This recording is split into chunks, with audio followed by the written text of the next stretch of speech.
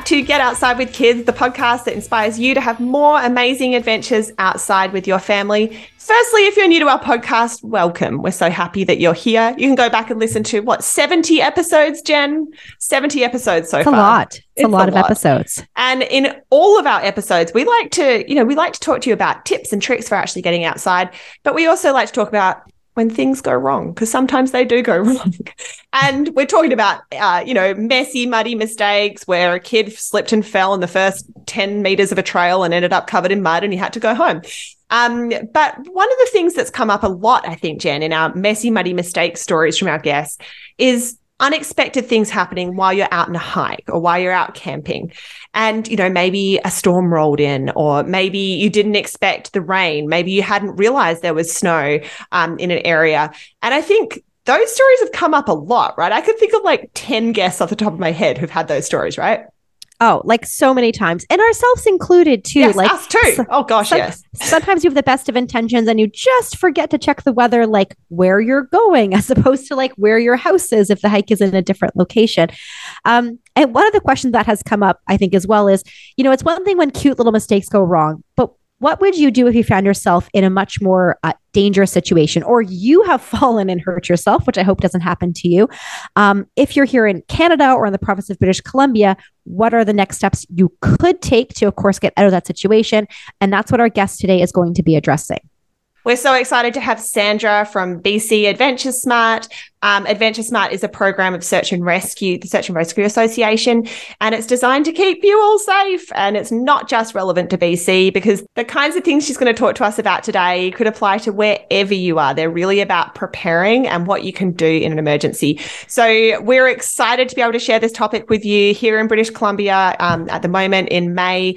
It's spring, but people are so excited to get outside. This is great timing for this episode because it just gives you a couple of things that you can remember and some amazing resources. So we hope that you'll love this episode and that will help you and your family stay really safe and reduce any kind of nasty incidents that happen as you kind of prepare for your spring and summer adventures. We are so excited to have Sandra with us today from AdventureSmart BC. If you have been listening to our podcast for a while, you know that we love encouraging families to get outside and to have adventures outside with their family. But if you're new to getting outside, or even if you're not, there are some things that are really, really critical for you to have a safe adventure while you're outside. So Sandra, thank you so much for coming to our podcast, and welcome to the show. Thank you. It's a pleasure to be here. I think we're all moms. Mine might be a little bit older than yours. My kids are 25 and 22, but we've been on so many adventures and it's been great all along. And still we get out there together, or not as often as we used to. And I can't wait to share with you what we have here at the AdventureSmart program in relation to for families to get outdoors and kids, and how we can all do it safely and reach our destination, which actually is home. Yes, I love that, Sandra. We see sometimes people being like, I made it to the summit of a mountain. And we're like, no, you didn't make it. You're halfway. Can you tell us a little bit about the work that AdventureSmart does, and specifically how it applies to families? A lot of our listeners who are listening in, hello to all of you, a lot of have young children and, might be in some cases getting into the outdoors for the first time with kids, and they might not even have been doing this before they had children. So can you tell us about AdventureSmart and the kinds of things that you share with families about getting outside? Everything that we've got here meets the needs of all users in all age groups, demographics, cultures. If you love the outdoors, we have something for you, which is really exciting. The AdventureSmart program started almost 2 decades ago by the BC Search and Rescue Association. And the reason it started because there are quite a few search and rescue calls here in the province of British Columbia, Canada, more than everywhere else in the country. And the search and rescue community wanted to help reduce the number and severity of those incidents and provide reliable outdoor education for families, children, outdoor enthusiasts. No matter who you are, if you love to spend time outside, AdventureSmart can help you. So the program was started here almost 20 years ago. And then based on the provincial success, it went national. So there is representation in every single province and territory, which is really exciting in Canada as a whole. So it is a national program, and a great feather in our provincial cap here in British Columbia to say that it was started here by the BC Search and Rescue Association. That's who I work directly for, actually. And we continue to thrive here in the province. We are an active, healthy province. A lot of people love to get outdoors. There's no question. I think all three of us can say yes to that as well. There's lots of activities. And this reliable information, this outdoor education, these resources, whatever you want to call it, are here free of charge to provide you with the tools, the best practices to head out there safely and to plan before you go. Make sure you've got all your boxes ticked. We talk about the 3 T's a lot. I can elaborate on that shortly. And so that you do reach your destination. And as Kate said, the summit's halfway and you still need to reach your destination, which is home. And everything we provide for you via webinar, program delivery, face-to-face, social media, traditional media, blogs, articles, the list goes on, podcasts. It's here for you to get informed and go outdoors safely and help you be adventure smart. So a lot of, in our day jobs, actually, Sandra and I work together to train some of the staff who I work with in my day job. And I know that you do a lot of that training for kind of adults. Can you tell us some of the concepts that kids should be aware of and some of the things that you train parents on to share those messages specifically with kids? We have 5 programs underneath the AdventureSmart umbrella. And the one that we brought in first back in 2004 is the children's program. And it's called Hug a Tree and Survive. It's a great program for kids targeted kindergarten to grade 6, and it really supports their love of the outdoors and adventure, and it teaches them how not to get lost in the first place, but what to do if they do become lost and they find themselves in a situation where they're separated from their family, their group, their guardians, and we empower them with this information. 4 points that are covered primarily in the Hug a Tree and Survive focus around encouraging the children to tell an adult where they're going. Let's say you're at a campsite and they're just going to head over to a little trail or even a playground or a different area of the campground. We remind the children they need to tell an adult where they're going. The second part of it is if they get lost or separated, they have to hug a tree and stay put. And hugging a tree is kind of the phrase that is creating a space for them to create a home until they're found. This is their home away from home until they can be found by search and rescue volunteers. So hug a tree and stay put. Stay put. Keeping warm and dry is critical. We talk to the children how they can do that really well with clothing and a few extra things they would have with them, and building a nest in the forest, which is fun. There's lots of great components to this program. Last but not least, help searchers by answering their calls. We need to let the children know that they can use their safety whistle as a signal to communicate with search and rescue. Loud noises, yelling does work, but those 4 points are key. Yeah, that's so fascinating, that last point. Hey, Jen, about would your kids respond if I was walking through the forest calling their name and they didn't know who I was? Yeah, it's such a good point because sometimes you're balancing the message like we don't talk to strangers, but in fact, in this situation, please do talk to the strangers who are coming up to you. And we have played that game with our children. Like we often will go into and be like, if you got lost, what would you do? And our children know that the correct answer is stop moving. You know, if you're in a safe spot, stop moving and hug a tree, because that is one of the simplest and most effective ways, not just for children, but also adults to be found. There's often this misconception like, well, I'll just walk over to the next ridge or I'll just peek a little bit farther. And that's often how people can find themselves in an even more dangerous situation later on. So certainly with small children, we want those small feet to stop moving as quick as possible, hug the closest tree, and hopefully help is only a few minutes away. Now, for those of us who are getting outside for the very first time, whether that's with children or not with children, the 3 T's that you alluded to in the beginning for trip planning, what should we be doing, especially as parents, to make sure that we're following those 3 T's to get outside? We use those a lot in all of our media and messaging and programs. And the idea is it's really like the trifecta of outdoor safety. We like to say it's easy to remember. These are call to actions. These are what you can do. These are your to-dos. And they really will make your adventure safer for you, your group, your party. And if anything happens, this will set you up for more success with search and rescue because you could reduce the severity of a search and rescue call by following these 3 T's. So what are they? The first one is trip planning. In detail, all enthusiasts need to trip plan, figure out the route they're heading out on, who they're going with, where they're going, when they're coming back, what gear are you taking, what transportation are you taking, what is the route, is there a plan A, plan B? And the idea is to go through this in detail and really leave all of that information with a trusted emergency contact. That's a key piece. Pick that person strategically and make sure that they are aware of the role they play in case you don't return on time. We have an app for that. The AdventureSmart Trip Plan app makes it super easy. Plus, it's free of charge. You can find that at any app store. And it prompts you through the fields of a few things that I just mentioned. And then there's checklists on there of gear that you should take. And then you can add season and sport-specific gear. You enter your emergency contacts information. It's really, really cool. It's easy to use. So there's the Trip Plan app with AdventureSmart.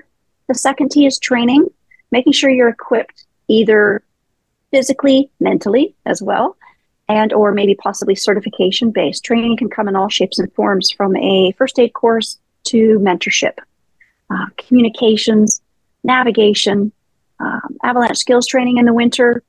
There's many forms of training. So that's the second T. And then the third, taking essentials with you. So take those essentials with you all the time. The list is lengthy because it gets added to, depending on the season and the sport, right? We have a few things that we start with, which set the foundation of your pack, and you add to it season and sport specific. So just a reminder, trip planning, training, and taking the essentials. Jen has been my emergency contact on many trips, right, Jen? Be like, hey, we're going to Widgeon Falls. We'll be back at this time. If you don't hear from us, here's what you do. You know who I'm with. You know my car. Anyway, these these little things that, like, I think they're intuitive once you hear them, Sandra, but I don't think necessarily they're the kind of thing that you'd think about right up front. It's like, well, you know, surely I'll be able to find my way out. We're not going that far from the car. We're not going on a very long adventure. You know, these are some of the things that might stop you from actually taking some of those actions. I'm sure you have those kind of stories as well. The things that I find really fascinating here are the kinds of situations that lead to search and rescue incidents. And what the really big impact is, I think, you know, there's obviously huge impact on the people involved, but the communities who actually go out and rescue, they're all volunteers, right? So when there's the helicopter coming out, that's volunteers on board. They're volunteering their time. They're sometimes being pulled away from like Thanksgiving dinner with their family.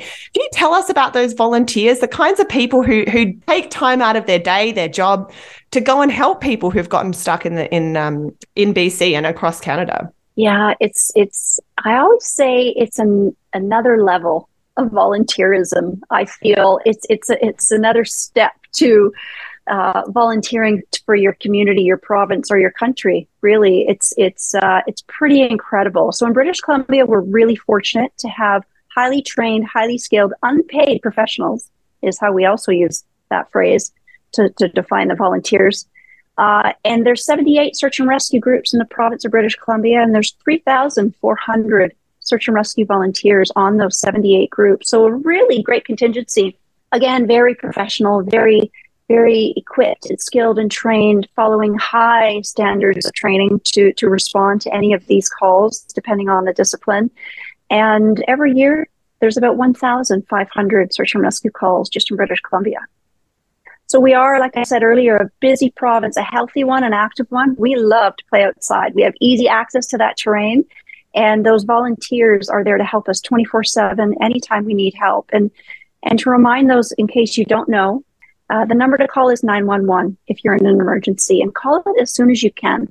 There's a few steps and processes that the search and rescue volunteers need to do before they can literally start hiking to you, or driving to you, or snowmobiling to you, or mountain biking to you, or flying to you. There's a number of steps they need to follow to make sure that it's safe for them first. Then they'll go after a few of the processes to find you and locate you. You are their number one priority, but prior to them looking for you, they place their safety first. So again, 78 teams, 3,400 volunteers. They respond to 1,500 currently search and rescue calls in the province of BC. And just to figure out, what's happening out there, who's getting rescued a lot, and what's the main reasons for search and rescue, we have a really detailed, excellent provincial data management system. So all those search and rescue calls are entered into a data management system in BC. I get to use that information for outdoor education. And we know the top 3 primary reasons for search and rescue in British Columbia are injury, getting lost or disoriented, and exceeding abilities. That's a common thread for all user groups. We also know in the summertime, in the southwest of British Columbia, the highest user group that needs search and rescue are hikers. We also note in the winter, based on that data, the highest user group that needs search and rescue are snowmobilers and East Kootenays.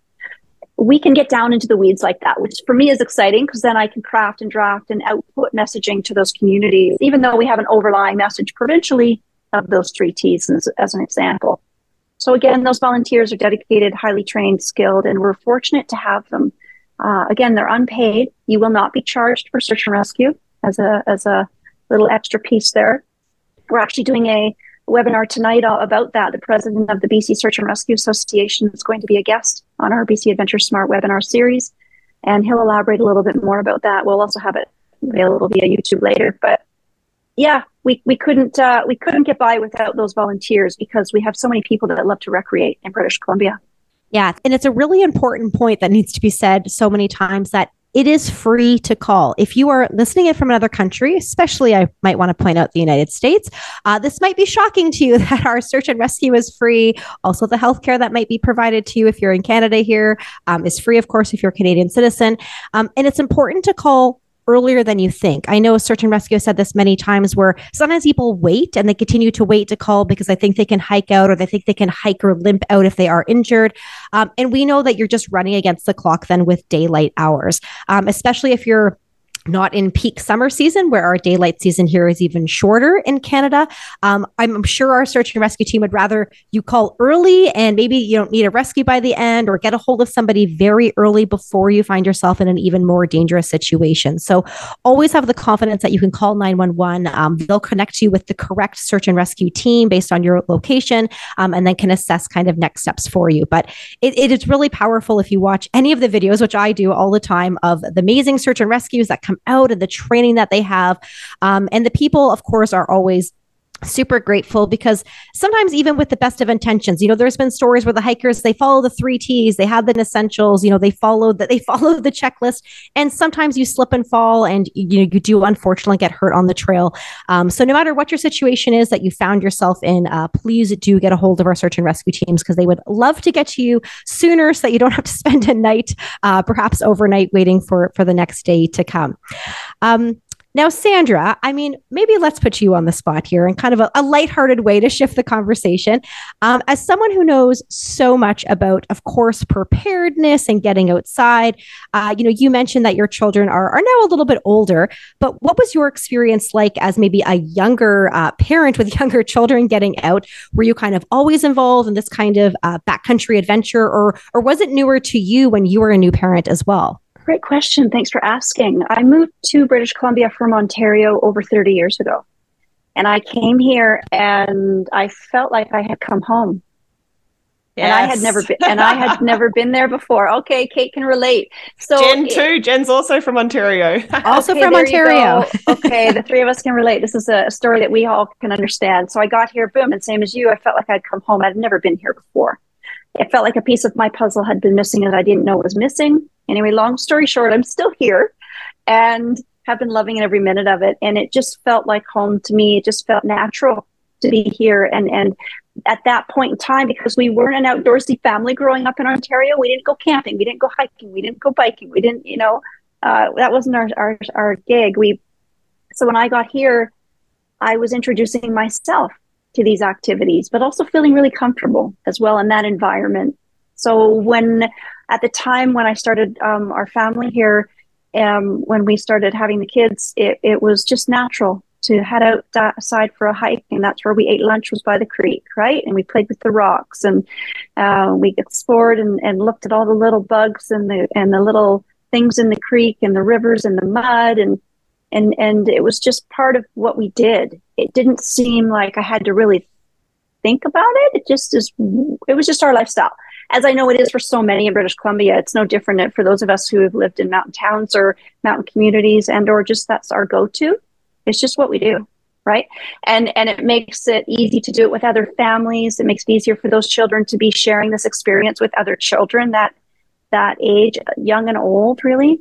As my children spend time outside of British Columbia a little bit here and there, they're quickly realizing how lucky we all are here and what we've got to do along the way. And that's exciting to hear as a parent. So, you've done something right when they come back full circle and know that's appreciated.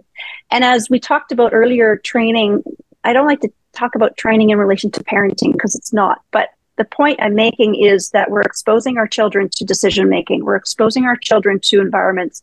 We're exposing our children to gear and activities and movement in the outdoors, and engaging with risk, really engaging with risk. We could be walking along a creek side and we're on wobbly, wet rocks. And how are we doing? Is everybody okay? You know, what decisions are they making? And letting them have that freedom to make those decisions individually and not guard them. For me, I wasn't a helicopter parent, so I was comfortable in letting them slip and trip and fall safely, if that makes sense. So I think it's a great way to expose them to that. And then we just kind of learn through hearing and seeing our parents and other friends do what we know is the safe way. And they've heard me talk about AdventureSmart since they were little. So they don't have a choice. And now they get to hear it from me from home because now I'm working remotely. So they are exposed, like it or not, to what we're talking about today. So, Sandra, that perspective is really interesting, though, right? Like 30 years ago, and, you know, over the last 30 years, raising children here, you know, Jen and I have moved here much more recently, and we've only had kids in the last, how old are our kids, Jen? 6 years. 6. But how do you think that attitude to the outdoors has changed, particularly how it relates to search and rescue incidents? Like, what do you see as the main drivers for why there's more search and rescue incidents now than there were? How has the representation of incidents changed in response to various things in our cultures, like social media, and what kind of impact do those things have on your work, I guess? A lot's changed. A lot's changed in 30 years. I can say that personally. I can say that professionally. Prior to this job and a few years ago when the kids were younger, I was a BC Park Ranger with BC Park. So I did that for about 12 years prior to having the kids and during, right? So I could see the outdoor recreation trends and habits and park visitors way back in 1992. I can say that now. And that is different than it is now. And I live on the Southwest here and Sea to Sky corridor between Whistler and North Vancouver. And I know now when I go to do these activities, hiking, mountain biking, snowmobiling, whatever it is, micro spiking, it's different now than it used to be. I sounded a little sad when I just said that. I didn't mean it to be sad, but I can definitely see that it's changed. Obviously, there's a massive growth in outdoor recreation. So the areas and the trails and the parks are way, way busier than they ever used to be. They're also populated by, I feel, a great variety of users. Don't get me wrong, a really great variety of users. Also, many that are completely unaware of their environment, completely. And I say that respectfully. And I use the word unaware because they are unaware. I'm unaware about many things outside of my realm. And so we're all not all experts in everything. So everybody has grace. However, when there's so much reliable outdoor education, your podcast is a great example. What I do for my work is a great example. Wintertime Avalanche Canada puts out great information. BC Park is an awesome supporter. Kate and I were just at a beautiful conference with over 100 different organizations that are here for outdoor enthusiasts. There's access to really great information. So in my professional opinion, there's access to reliable resources that can help reduce the number and severity of any incident. So I feel there's so many factors in that equation. Kate, you asked what's kind of created a different environment. Maybe social media, no question. I believe that the influence it has, good or bad, good and bad, the opportunity to use it to increase awareness. I'm on it all the time with BC AdventureSmart. We engage there, we educate there, we have fun there, opportunities, webinars. It's awesome. It's also saturated, and it's also an opportunity for people to see and maybe not understand completely what they're looking at. Let's say someone's at the peak, and next thing you know, that person looking at that video on Instagram wants to go there next weekend. They don't know what it takes to get there. They don't know what the trail conditions are. They're not even really sure where to search for trail conditions, or let alone to be prepared for that. Communications, first aid, what to do in an emergency. Could they spend the night? Are they physically and mentally fit to do this? The list goes on. So yeah, social media does play a role, and I believe it's diluted a lot of people's ideas, but there's also opportunity there and access to the right information. So if it's sought after it can be found, and then you can really fill your literal and mental toolbox to do the right things. There's so many factors, though. We have much more encouragement to spend time outside for physical and mental wellness. Through the pandemic, Dr. Bonnie Henry encouraged everybody to go outside. They did. What did we see? A 30% increase in search and rescue call volume. The trends have continued, and different cultures and backgrounds are spending more time outside. New Canadians, newcomers. I work closely with different immigration services and newcomer groups to help that user group who might be new to our environment get informed so that they can be safe. There's a lot of factors. I think there's a lot of factors and a lot of layers to what is happening now on the trails and in the mountains and the impacts we're having in those environments. We've got great campaigns out there like Don't Love It to Death and the Campers Code and everything that we all do. Campers Code. Sandra and I work on the Campers Code together, right, Sandra? Yes. We do.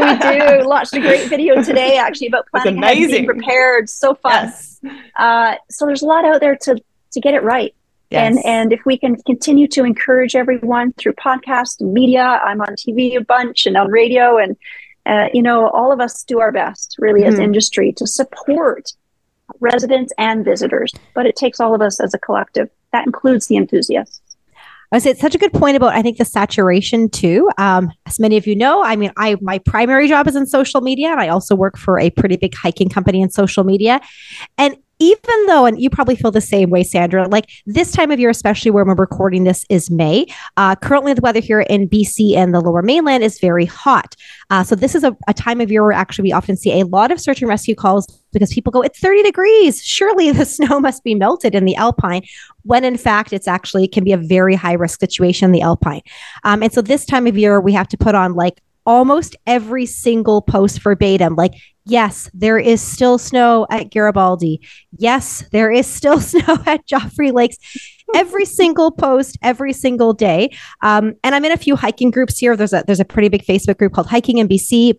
And I kid you not, every day someone asks the question without having done any research first. And I think sometimes it's frustrating to see, like, you literally could look for this information in so many places, including the group you are in, because there's entire threads about snow conditions and snowpacks.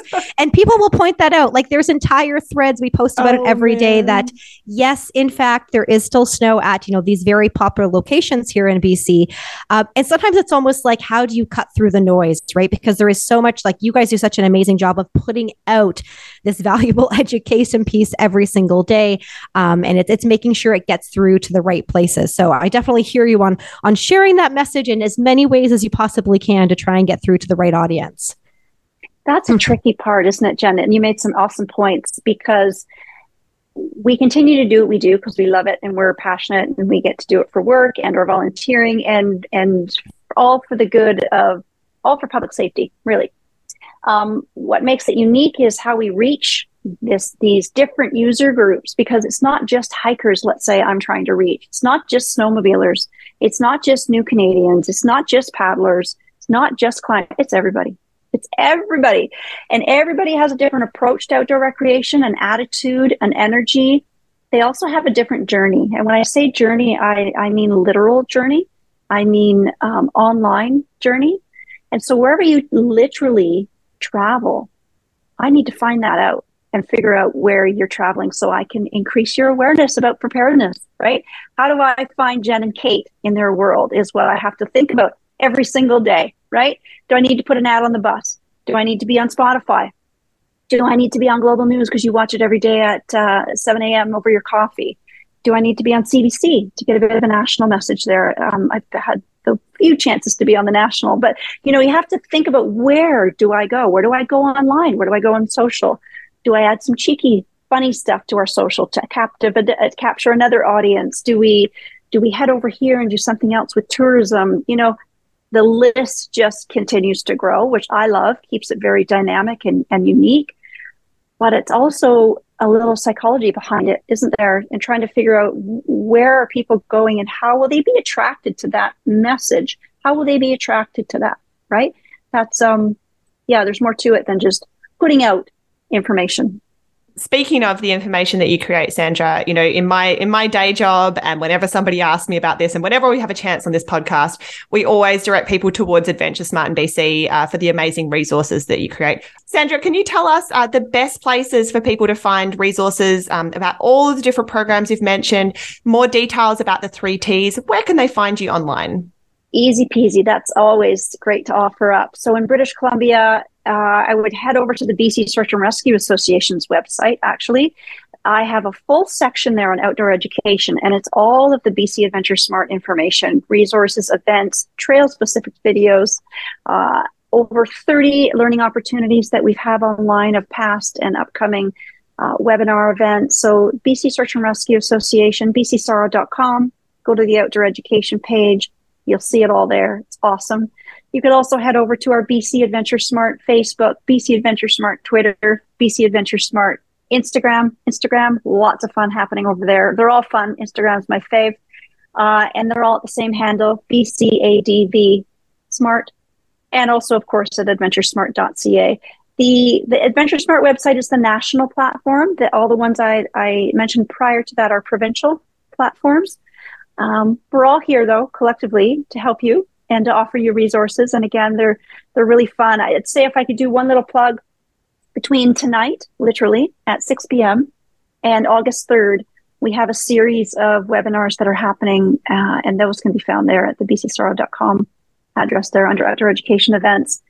And there's so many great speakers coming on, from risk management to canine safety for those dog lovers out there. We've got some great safety about dogs, and we've got a evening there with the Alzheimer's Society of BC. We've got a doctor and a search and rescue volunteer to come on and talk about how essentials are essential. And I'll deliver the Survive Outside program, no charge for rescue. So really fun, really fun. Hope Amazing. To see you there. Great. And Sandra, those videos of the trails, I love those videos. We use them for our staff, for volunteers who are heading out different places in my job, but also just to get an idea of like, what does this trail look like? And you've created those videos for the ones with the most search and rescue incidents. So definitely recommend those videos as great resources, particularly if you've never done one of the trails you're heading out on. Thank you so much, Sandra. This has been a really fascinating topic. As I said, we've talked about it a lot, but it's been really great to have you on the podcast today. Also, lovely to meet in person. Jen, do you remember how nice it is to meet people in person? Sandra and I got to meet in person for the first time in like 2 years, in Revelstoke last week for an event, and that was really lovely to meet you in person. So thank you so much for coming on the show today, Sandra. I really appreciate all of these tips and advice. We'll drop all of the links into the show notes as well. Awesome. Thanks, you. Thank you very much. Take care.